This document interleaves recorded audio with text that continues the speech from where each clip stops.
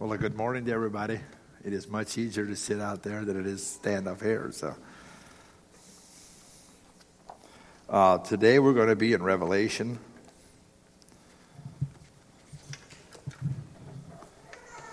We're going to do quite a bit of reading today, but we're going to go from chapter 4 to chapter 8 in Revelation. So the title of the message is The Power of the Lamb.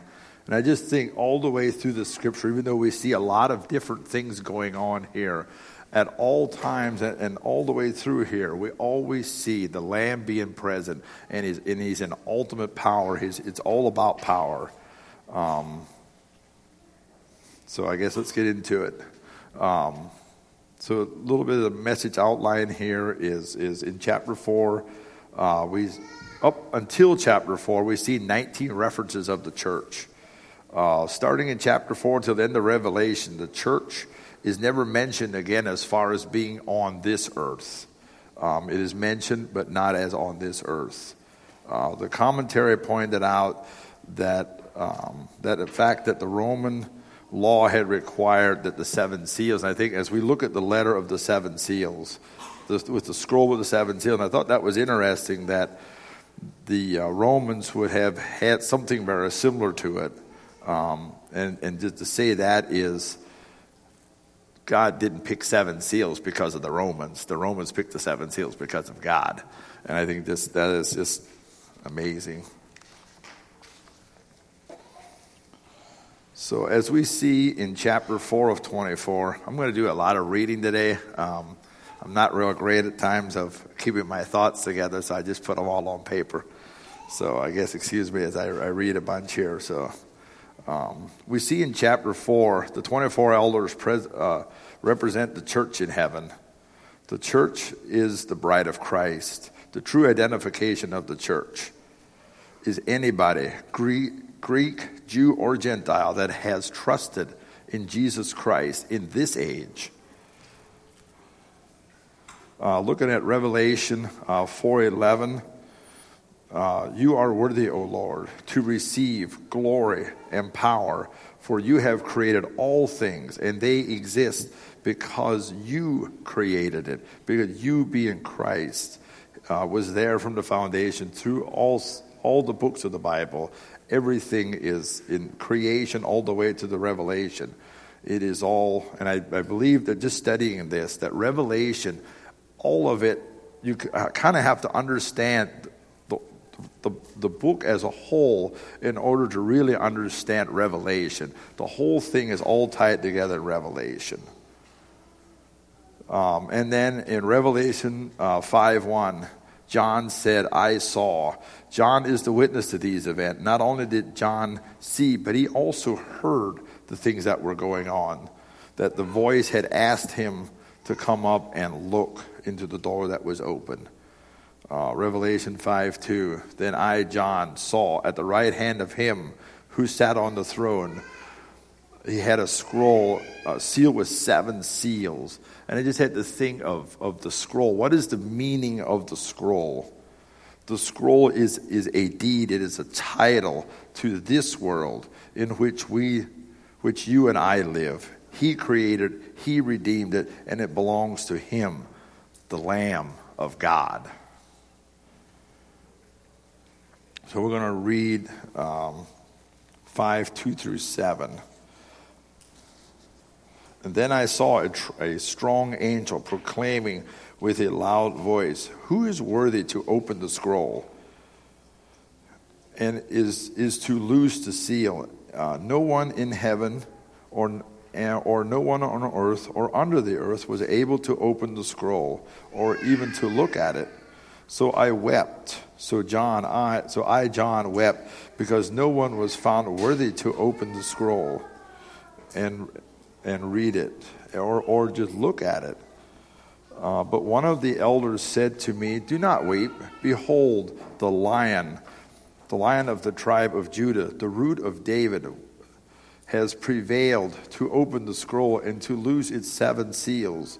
And I looked, and behold, in the midst of the throne of the four living creatures, and in the midst of the elders stood a lamb as though it was slain, having 7 horns, 7 eyes, and having 7 spirits of God sent out into all the earth.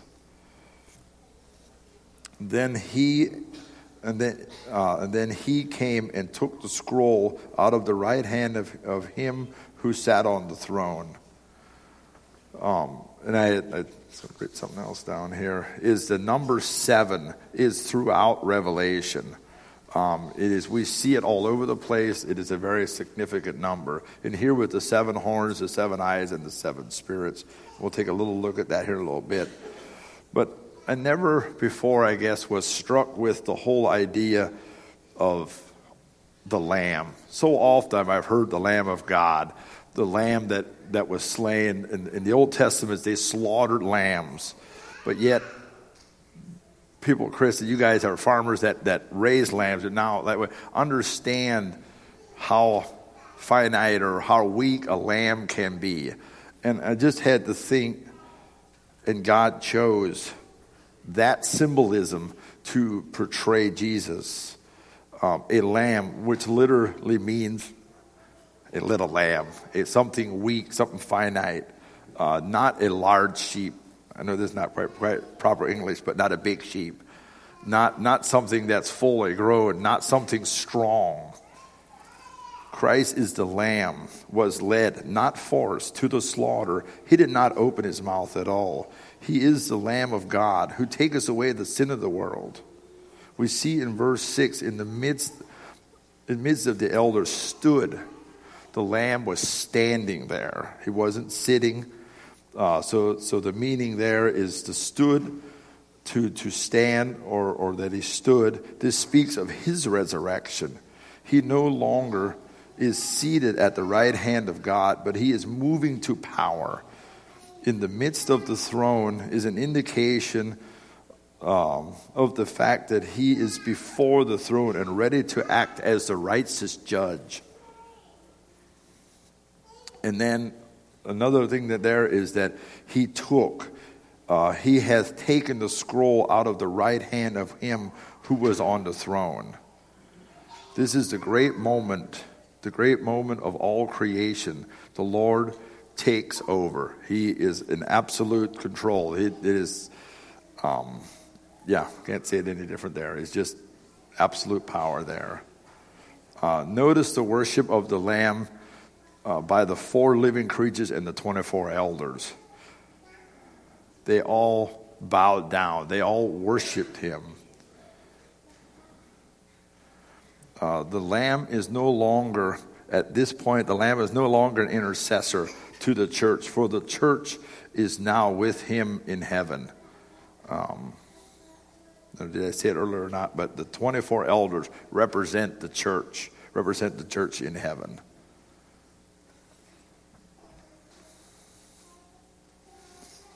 And then at verse 5, or chapter 5, 11 through 14.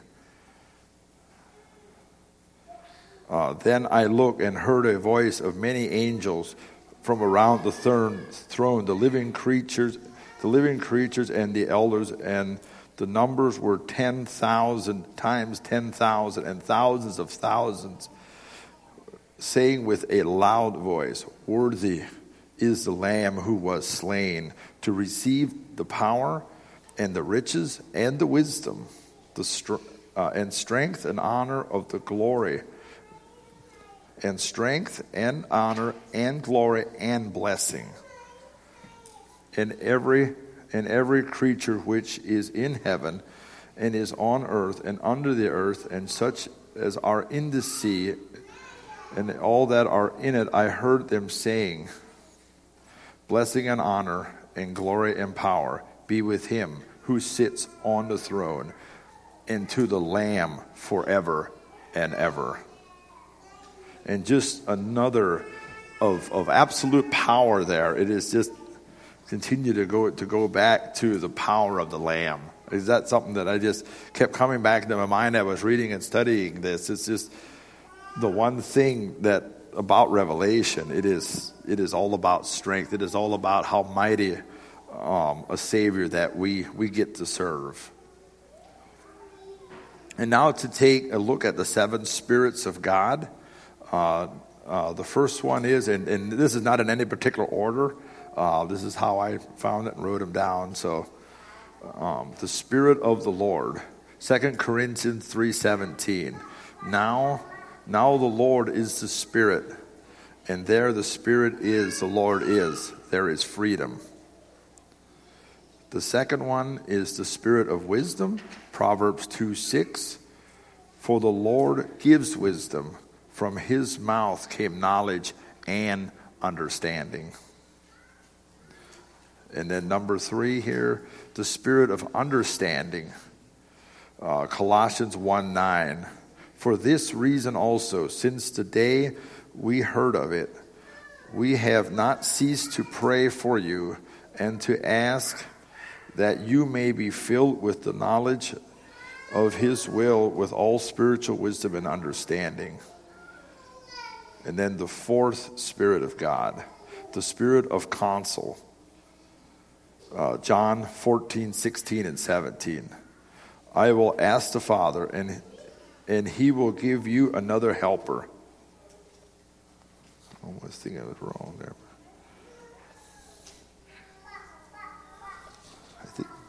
I want to see if I got two of them mixed up here, but maybe not. I will give you an helper, and he may be with you forever. He is the Spirit of truth, whom the world cannot receive, because it does not see him or know him. But you know him, because he abides with you and will be with you. And I guess just continue to be in awe as we read some of this, and just to see the opportunity that we have, because we have been called, we have gotten the opportunity to put our faith in something much bigger than what we are, but yet we can live in victory because of what he has given us. And this all brings honor and glory to God, not onto us, not onto what we can do here. Number 5 is the Spirit of power, Acts 1:8. But you shall receive power when the Holy Spirit has come upon you, and you shall be a witness to me in Jerusalem and in all of Judea, Samaria, and to the ends of the earth. And then number 6, the Spirit of knowledge, John 14:25 and 26. These things I have spoken to you while being present with you.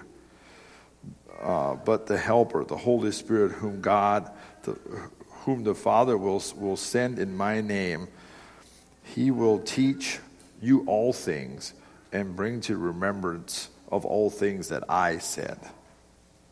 And then the last one, the spirit of the fear of the Lord, Proverbs 1:7. The fear of the Lord is the beginning of knowledge. Fools despise wisdom and instruction. So as we move into the seven seals, we're going to look at that a little bit. Is the start of the Great Tribulation period. And I guess somebody correct me if I'm wrong here, but the first 6 seals are over a 7-year period. This happens over a 7-year period. When the first seal was opened, a white horse and its rider carried a bow and a crown. Crown was placed on his head. He rode to win many battles and gain victory. Commentators believe that this is the Antichrist, an imitation of Christ. The Antichrist does not appear as a villain. After all, Satan's angels are angels of light. He is going to be the most attractive man that the world has ever seen. They will elect him, and the world will acclaim him because he has come to his own name. And when he takes over, it is going to be bad for the world. And then we look at the second seal, and when the second seal was opened, that came out of the second seal was a red horse, and its rider was giving a mighty sword and authority to take peace from the earth, most likely a world war. And just to think how that so goes with the first seal, that is earthly peace. And that is something that we hear people talk about outside of maybe Christianity is they want peace, they want world peace. Not going to happen. Just because of not on this side of eternity, because of what has gone on, not prior to the Antichrist coming back and claiming there will be world peace, and people are going to jump on that like right now. And then the second, with the second rider coming through, that will be destroyed. Possible world war. And then the third seal is a black horse. Its rider will be holding a pair of scales in his hand. The black horse indicates mourning. It also represents a worldwide famine. A little research that I had seen said that if you look at World War I or World War II, after the war, there were a lot of large famines because of the shortage of food and things that either has been destroyed or just the lack of being able to transport that around. And then the fourth seal is a pale green horse. Its rider was named Death, and its companion was the grave, Hades. These two were given the authority over a fourth of the earth to kill with the sword, with famine, and with disease, and with wild animals. There is more involved during the physical death here. There is more involved in physical death than what meets the eye. While death takes the body, Hades is the place where the spirit of the lost person goes. The pale horse here represents the plague and the pestilence that will stalk the earth. Looking at the fifth seal, I, John, saw under the altar of the souls who had been martyred for the word of God and for being faithful in their testimony. They shouted out to the Lord and said, O sovereign Lord, holy and true, how long till you judge the people who belong to this world and avenge our blood for what they have done to us? They were given white robes and were told to rest a little longer till the full number of brothers and sisters had joined them. Their fellow servants of Jesus who are to be martyred had joined them. The Holy Spirit, during the tribulation period, the Holy Spirit will not restrain the evil on this earth, on this world, during the tribulation period. But he will be on the earth in the business of trying to get men and women to Christ. Looking at the sixth seal, there was a great earthquake. The sun became dark. I think King James Version or something says dark like sackcloth. And the moon became blood red. The stars of the sky fell to the earth like the green figs falling from a tree shaken by a strong wind. The sky was rolled up like a scroll, and all the mountains and the islands were moved from their places. Then everyone on the earth hid themselves in caves and among the rocks of the mountains. They cried to the mountains and the rocks, "Fall on us, hide us from the one who sits on the throne and from the wrath of God." And then looking at Revelation 7, go into that a little bit there.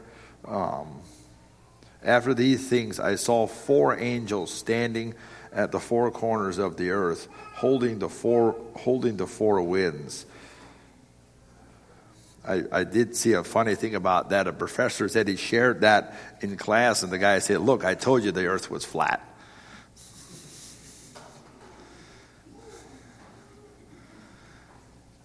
These would be the winds of judgment. Now nothing can move until God accomplishes his purpose. Back to the whole thing of the power of the Lamb. ultimately in control. There is nothing is happening that is outside of his control. And later on in Revelation 7, then I, John, saw another angel ascending from the east. He told the other angels to hold the wind until all God's servants have the seal of the living God on their foreheads. This is so the servants can withstand the great tribulation. Revelation 7, 4 through 8 speaks about the 144,000. The seals of the living God upon the 144,000 Jews guaranteed that they will be delivered to the end of the great tribulation. They are going to be witnesses during this period. If they were not sealed, they would have likely not made it through the great tribulation. God never leaves himself without witnesses here on this earth. There is always opportunity. God has always has an extended hand out there in telling people, come to me. There's opportunity there to end up in heaven. So Revelation 7, 9, and 10, a great multitude which no man could count. They are from every tribe, every nation under the sun. The writer believes most of the company, most of this is they are martyred. These people were all martyred during the Great Tribulation. And it step back a little bit and talks about that God will not restrain the evil during the Great Tribulation period. And had just to think the onslaught that is going to happen is beyond anybody that utters the name of Christ, that believes in the real truth is just utterly, I think, going to be destroyed if possible. Because the Antichrist is going to be out to try to absolutely crush any part that stands for God. In 1 Corinthians 10:32, Paul tells us there are three groups of people: the Jews, the Gentiles, and the church of God. During the Great Tribulation, the church of God is not on the earth, but only Jews and Gentiles are on the earth during the tribulation. John makes it clear that this group he sees in heaven is different from the church. That when the original rapture happened, that the church of God was taken to heaven during that original rapture, that through the Great Tribulation,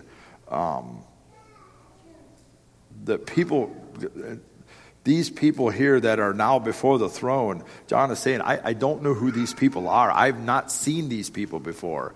So, and he's seen the church. He's seen all that before. And now he doesn't recognize them. And that just says that those are the believers. And I believe 100% that a lot of people will come to believe, and they're going to have to fight for their faith in the Great Tribulation.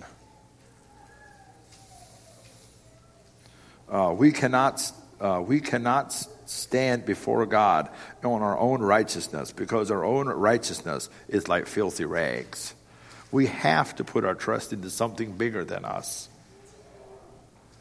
And then moving into Revelation 8, with the seven trumpets.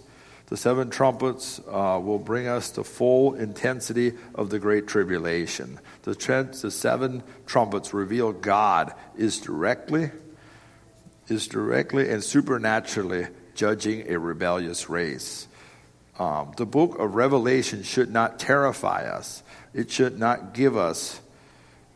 It should give us the comfort of knowing that God is the righteous judge. When we see earthly judges, we view that it's not always right, or it's not always correct. There's not going to be any question. It's going to be cut and dried. It is final, and God is not wrong. With the uncertainty of the times we are living in currently, may we be reminded where the power comes from. Who holds the keys to glory?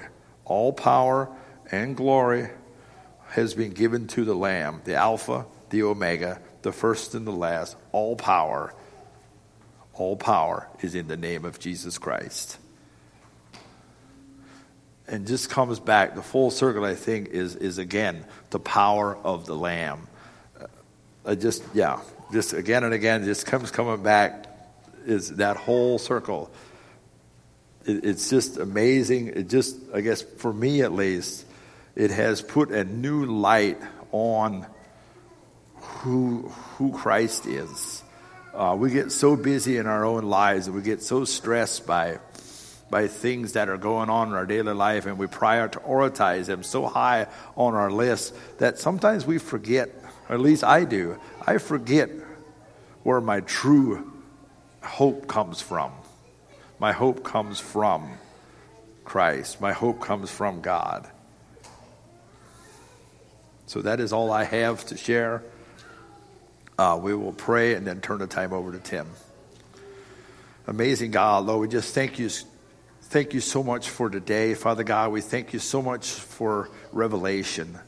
Lord, we thank you that you are the ultimate Savior. Lord, you came and you died. Everybody has opportunity to be here. Father God, thank you again for all you've given us. Lord, just bless us, Lord, as we go this week in the mighty power of the Lamb. Amen.